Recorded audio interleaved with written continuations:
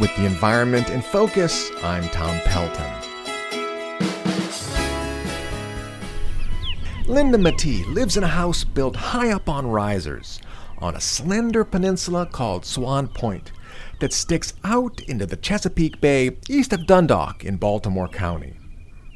She does not need scientists to tell her floods are becoming more common. A neighbor in a kayak told her, as he paddled right down the middle of her street on April 30th.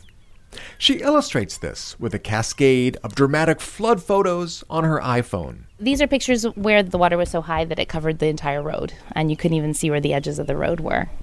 Even in the past 5 to 7 years that we've been down here, we've noticed the coastal floods have been increasing, where maybe it happened once or twice a year. Maybe this year it's been about 3 or 4 times.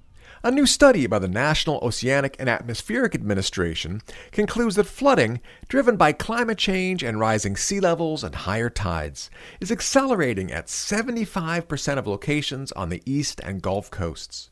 Last year, 19 areas broke or tied previous records for flooding, including 6 in Maryland and Virginia, according to NOAA oceanographer William Sweet. Every year, high tide flooding seems to be breaking records. Annapolis had 18 days last year. It was an all-time record. Baltimore had 11 days. That was just one day off of its record that was set the year before.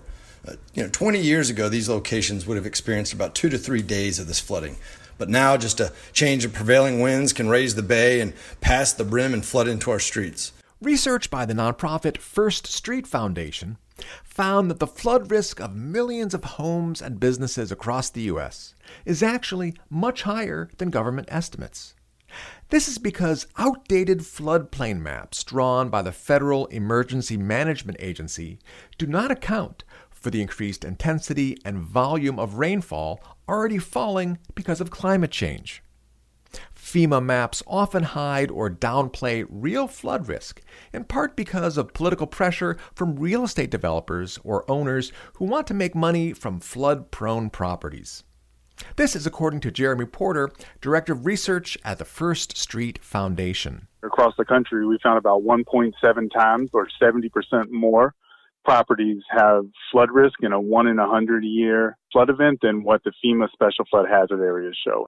FEMA finds about 8.7 million properties at risk, and we find about 14.6 million properties at risk. In the Baltimore County community of Swan Point, for example, the First Street Foundation's online database shows that nearly every single home, including Linda Matee's, faces an extreme flood risk with a more than 99% chance of flooding.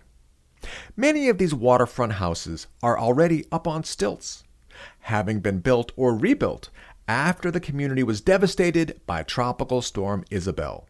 In Ocean City, 85% of the 7,400 homes and businesses are already at risk of flooding, according to data from the First Street Foundation.